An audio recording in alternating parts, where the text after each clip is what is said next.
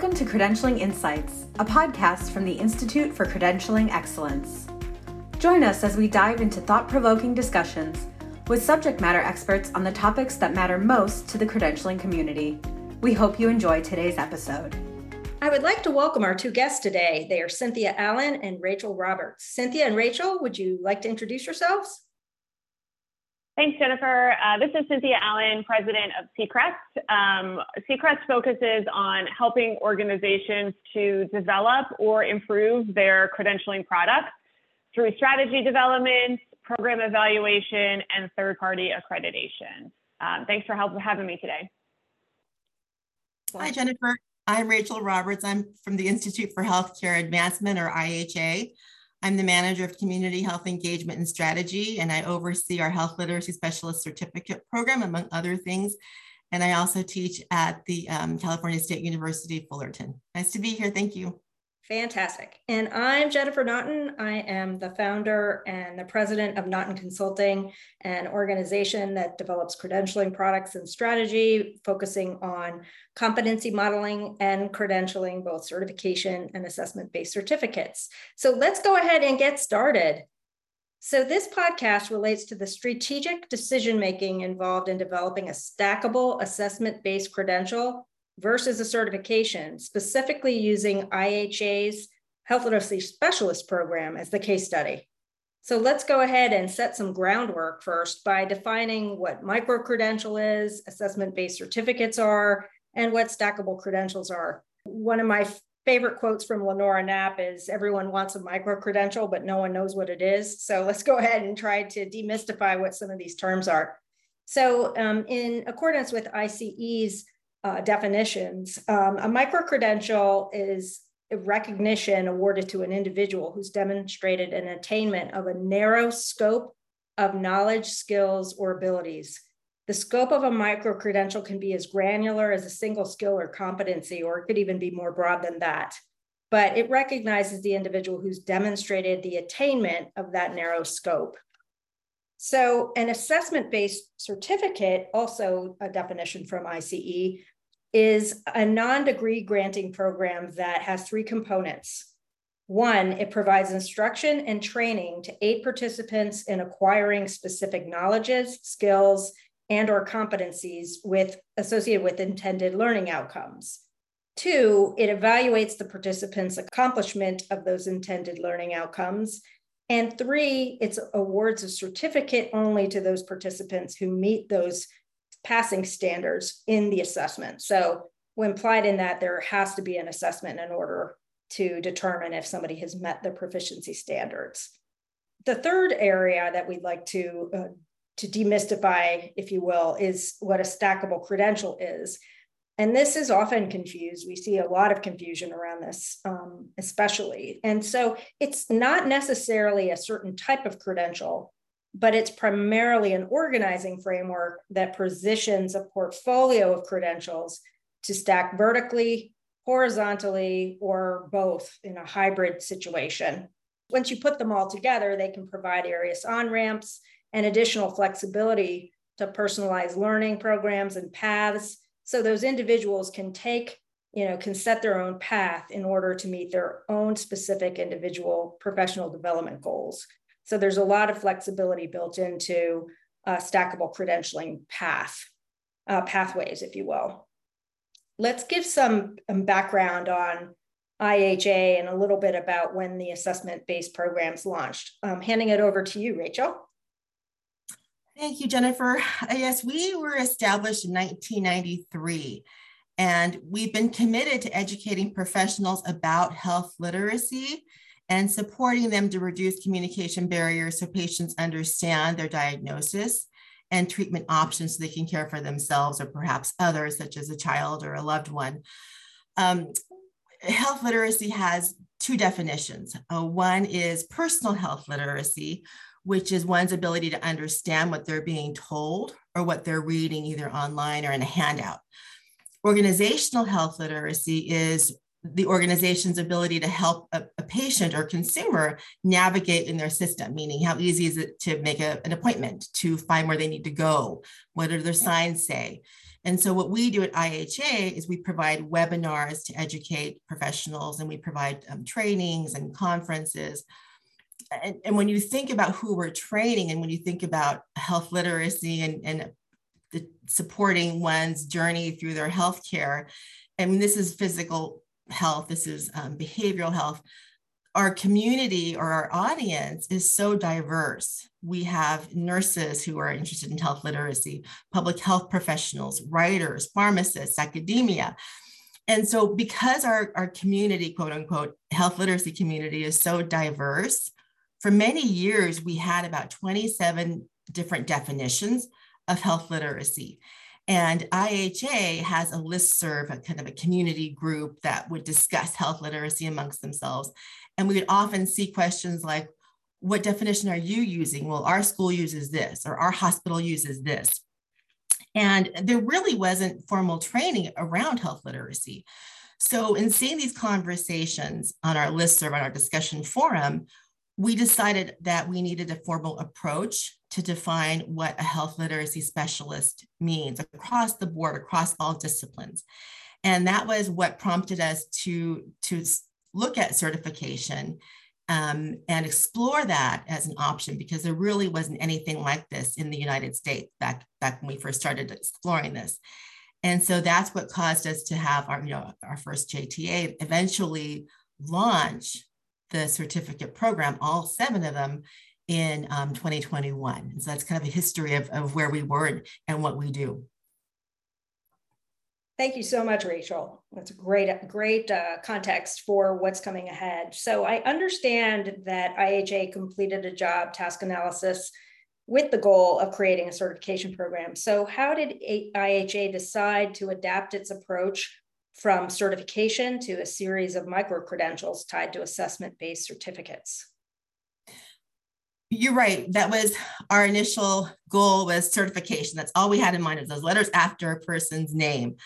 And we hosted our first JTA, and a result of that was our SMEs established or identified 7 domains. And so initially we thought, perfect, each domain could be, if we had a course to support certification, each domain could be a lesson within one course.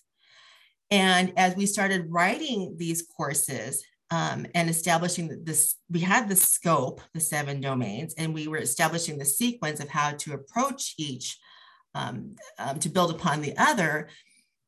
As we were writing, or the SMEs were writing them, we realized that there was so much content in each domain. It became to the point where we realized if we had a certification, the test would be so long, or if it was actually a program, the test would be so long to pass, and it would take so long to complete this course, that we had to shift gears. And that's where Cynthia really helped guide us along the way. So I'll hand it over to Cynthia. Yeah, thanks, Rachel. I think you touched on a few really good points that are important for organizations to think about. And I want to bring it back to something Rachel said around the kind of diversity in the field. There were a need for formal definitions, a need for kind of formal ideas of what people actually did to be called a health literacy specialist, which certainly that came out of the job task analysis. But another key element that really happened was discussion around the need for formal training. So while certification was a goal, there was also this need for formal training that was going to teach to these competencies and knowledge, skills, and abilities that had come out of the job task analysis, because that really didn't exist at the time. I think the other key pieces that, Rachel, you touched on a bit too, were just kind of understanding who needed to be involved, and also understanding what the needs of the audience was at the time, and then also as that audience evolved. And so there was a team of people who we would hopefully consider experts in credentialing that came together to work with the IHA staff and SMEs. And when we ran into roadblocks with things like, we have 7 domains, the content, even if we keep it pretty light in terms of depth, was very broad. And so Rachel, you mentioned that the exam, a summative exam for an ABC program, would have been huge. We're talking like 500 questions huge. So this was really not something that was digestible or made sense for the audience. So with that team of experts, including an instructional designer, myself, and other individuals who are involved in certification and credentialing, we were able to walk through concepts and options with IHA in terms of, well, how else can we do this? How else can we structure this certificate program? We need this certificate program to help people gain the knowledge and skill they need to maybe eventually do a certification, but we're not quite there yet. So I think that was a really important pivot point in the process of making sure we had people involved with Rachel and her team and the team of SMEs to consider options that were available and what the pros and cons were, and then eventually how pieces and products would fit together. Awesome. And kudos to IHA for, reconsidering the strategy after the data pointed you in a different direction. Not every group will change strategies after they start with a certain vision in mind. That sounds like a very, very, sounds like you did your homework and then adjusted your sails. So what were some of the lessons learned during the journey that other organizations might consider? I think for us, it's the time that it takes to create a micro-credential. And for me, I had never worked in JTA, certificate. And so it was really helpful to have Cynthia write out the timeline and every step along the way for us. We created 7 at the same time, which I know at a certain point it was stressful. And I remember talking to our psychometrician and she says, well, Rachel, you guys are creating 7 at once. People typically do 1 or 2, which is manageable.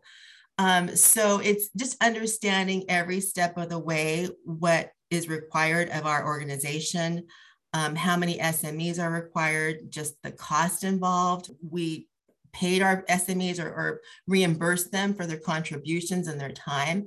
And there are so many teams of SMEs that created this, from the JTA to the writing the content, standard setting along the way. And so I think that was something important for us to realize is how many people were involved and the cost involved of reimbursing them for their time. Also, I was focused on all of the steps for creating the micro-credentials, but I didn't think about all the behind the scenes things that we had to do organizationally to support this program. In terms of when do we start marketing this? Does our LMS that we currently use, does that support these 7 programs? Do we have IT support? Do we have customer service support? Because now we are offering a paid product and we had customers, which we never had before. And so these were some of those moments when we were creating these micro-credentials where it was the realization of, oh gosh, I didn't bring in the team early enough to work these things out in terms of our infrastructure. And so fortunately, our IHA team were asking me questions about when are these done? We have to start marketing. And it was one of those moments of, oh, I didn't even think about marketing or LMS or IT. So it's you're doing 2 things concurrently, is making sure your organization can support what you're creating, but also keeping this program and the planning moving forward. And so we actually had to bring in a customer service, just a part-time, to handle all of the emails that we were receiving early on with our, we had some little growing pains at first. And so we realized that we needed additional help to support this program. And so those were some of the lessons that we learned. Yeah, I think that internal operational, making sure that infrastructure is there, Rachel, is such a key piece. I think we are so focused on content and assessment and getting it out that we forget we also need that operational piece behind the scenes. And that's sometimes not the most fun thing to focus on. A couple of things I would say is, really determine, make a plan. I love a good plan, but as Jennifer noted, one thing that IHA did really well through this process was pivot and adapt when the plan did not go the way we intended it to. I think it's important to manage the expectations of the organization as a whole, the staff, the SMEs, and sometimes that means taking some time to educate on, well, what is an assessment-based certificate? Why are we doing it this way? Why have we changed it from 1 program to 7? How is this different than certification? And how do these pieces and products fit together, as I mentioned earlier? And then also kind of the limitations of these programs. Always was the intent to have them accredited under the ISO 1100 standard. And so we had that as a framework, but we also had that structure that we had to work within, and making sure that everyone understood as a team that we can't promote these as professional certifications, because that's not what they are. So that, I think, managing expectations and educating the people who are involved is a really important lesson from the start. And I think that helped IHA in being able to pivot so quickly and adapt the strategy. And then finally, I would say invest in the experts. Just because it's a certificate program, a quality certificate program, doesn't mean it's going to be a lot cheaper and a lot faster than a professional certification program. And I think that might be a common misconception we hear from organizations. So really make sure you're investing in the expertise you need, you're investing in your timeline, making sure you're giving enough time for that content development. If it's not already created, you're not repurposing something, you're giving time for your volunteer SMEs to do the job that they need to do. And then investment in the ongoing piece of evaluation of the training content, evaluation of the summative assessments, and ongoing need for SMEs and staff to continue to support the program, particularly if it's accredited. That's a requirement there. So kind of that general idea of you're investing in the product and what that means. Speaking of resources involved, I'm also thinking about timeline. How long did it take to develop the programs from beginning to end? For us, we started in 2016 and launched in 2021. However, because we shifted gears, we originally started writing this as one assessment-based certificate program with the 7 domains being the 7 lessons. And once we realized that would be too much, we had to rewrite certain things because we were writing them as if each domain would build upon the next under one course. And so there was a lot of, in the next lesson, you'll learn about this domain. When we realized that in terms of professional development and in terms of the assessment following each micro-credential, and we broke it up into stackable courses, we had to do some rewriting because we realized that, number one, our diverse health literacy audience may not need all 7 courses. They may have expertise already in communication, but want to learn something in education or ethics. So creating the stackable approach really helped our audience pick and choose which ones were best for their professional development. So it required some rewriting on our part because we knew they might not take all 7 in a certain series or a certain sequence. And so that was a little bit of a shift. And so I think for us, it took a little longer because of that. And because COVID 2020, a lot of our SMEs work in healthcare. And so we knew they had to shift their priorities to COVID-19 and their patients. So we had a couple of hiccups along the way.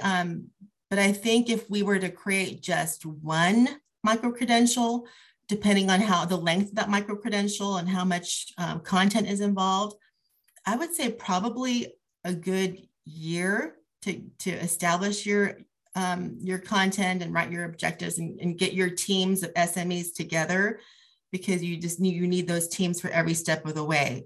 So I would say approximately a year. What do you think, Cynthia? Yeah, I agree. I think, Rachel, I just want to clarify for the audience, 2016 was the start date for the job task analysis, yes, if I remember correctly. Yes, yeah. So right. your 5-year timeline that you gave is really from a starting point of doing a job analysis to, a pandemic thrown in there, and then a couple pivot points. I think just one thing to consider with the timeline, and Rachel, you mentioned earlier that there were some challenges and some benefits of doing all 7 programs at the same time, or doing it concurrently. But, the challenge there, of course, was sufficient SMEs to do all the work that was needed. For this program, because it was 7 individual ABCs that could be stacked together, people could select 2 or 4 or do all 7. You could stack all 7 for that certificate of completion. That development needed to happen that fast because you couldn't launch 1 year at a time. It would spread it out too far. People were ready to digest the content. They were ready to complete the courses. So we packaged it in this, what we thought was a really nice way, but then the development and the timeline had to back that up. So I think a year is probably a good amount of time.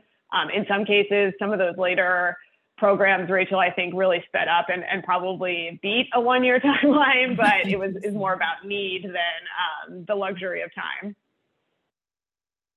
Awesome. So speaking of timeline and steps, what are the next steps for IHA in terms of credentialing? Is certification still a goal? And if so, how would these products fit together? Yes, certification is our ultimate goal. When we have another job task analysis coming up, and the ultimate goal of that is certification. However, there are a lot of things that need to be in place in order for us to do that as an organization. Staffing and just it's a whole other environment, a whole other type of organization that we would need to help with that. So for now, with our JTA, our focus is certification, but if that doesn't happen, we can also use the data to update, which we will anyway, to update our existing courses and make sure those are all up to date. So it's still a goal of ours. Figuring out how the existing certificate program would fit into that is something we'd have to explore later. So we're just knowing that we've had to change paths along the way and just have some pivot points, like Cynthia mentioned. We're keeping our options open and just understanding more about certification and what that requires of us as an organization, and just seeing how that fits into our strategic plan. But that definitely is our goal. Just kind of keeping our options open as to whether, when we can do that in the next 5 years, possibly, or maybe even later. Yeah, I think, for IHA, the certificate programs have been very successful. So there is a good group of professionals who have engaged with the content and the micro-credential programs, whether singly or as a set, as they can design their own approach to engaging with the program. So there's a good group of professionals from which you can get some good data and feedback on do they still want certification? Now that you've done this course, is certification not as important to you? And how will that impact the decision that IHA makes from a strategy perspective on what the portfolio of credentialing products looks like going forward? Again, I think investment in resources and time and SMEs and experts is something that IHA does really well. So they continue to plan for the JTA and have started that process.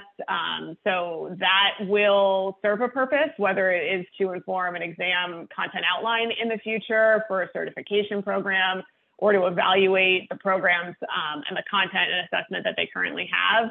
They have that luxury of using it for both purposes. We have to think about that. Obviously, we don't want to create programs that are not needed by the audience, that will not be well received or engaged with by the target audiences. So I think it's a benefit that these programs came. There's a pipeline for people to digest the content and to train and get those knowledge, skills, and abilities before they would even consider a certification. I think the other thing that IHA has done well is make a decision on accreditation now. They know that these programs need to be accredited, and they know that a future certification program for them, accreditation would be a goal. So that provides some structure, again, around what these products look like and how they're offered. Excellent. I've seen a number of programs that will launch certification first, only to realize that people aren't ready for it. And so it's a really high fail rate. So it's nice that you've closed those gaps before even considering offering this program, so that if and when you offer certification, it can be more of a validation and they'll be ready for it. So that's a definite advantage. So last question. So what is the top recommendation each of you has for our audience? If there was one thing you would want to leave people with, what would it be?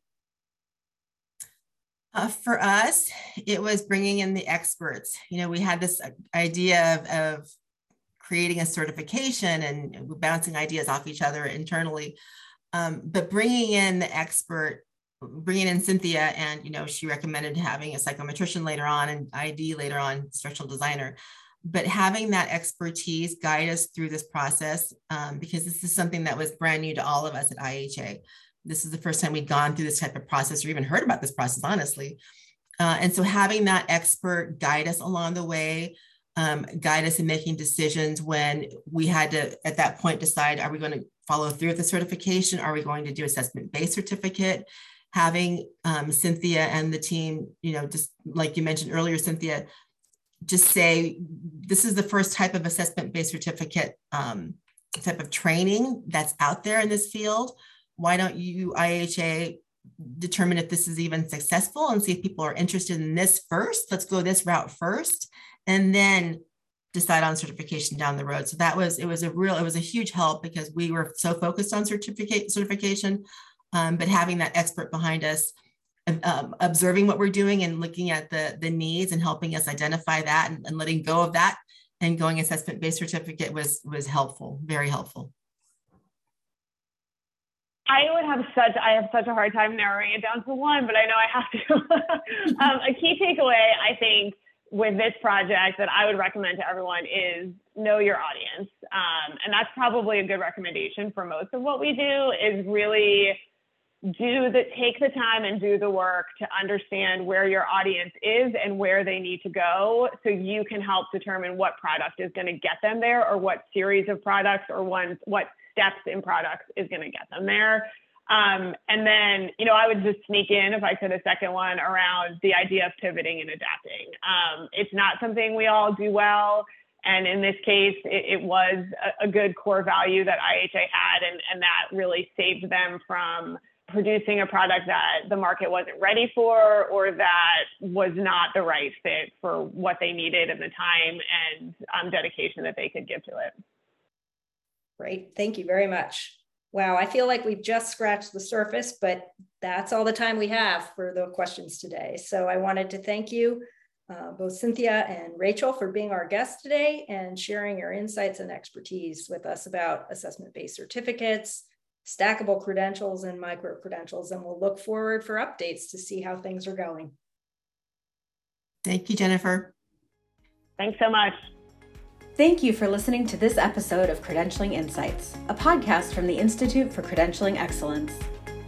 Be sure to subscribe to our channel wherever you listen to podcasts, so you can be the first to hear these episodes each month. If you have a suggestion for a future discussion or want to sponsor an episode, reach out to info@credentialingexcellence.org. For more great thought leadership content, visit Credentialing Insights at credentialinginsights.org. Thank you again for tuning in.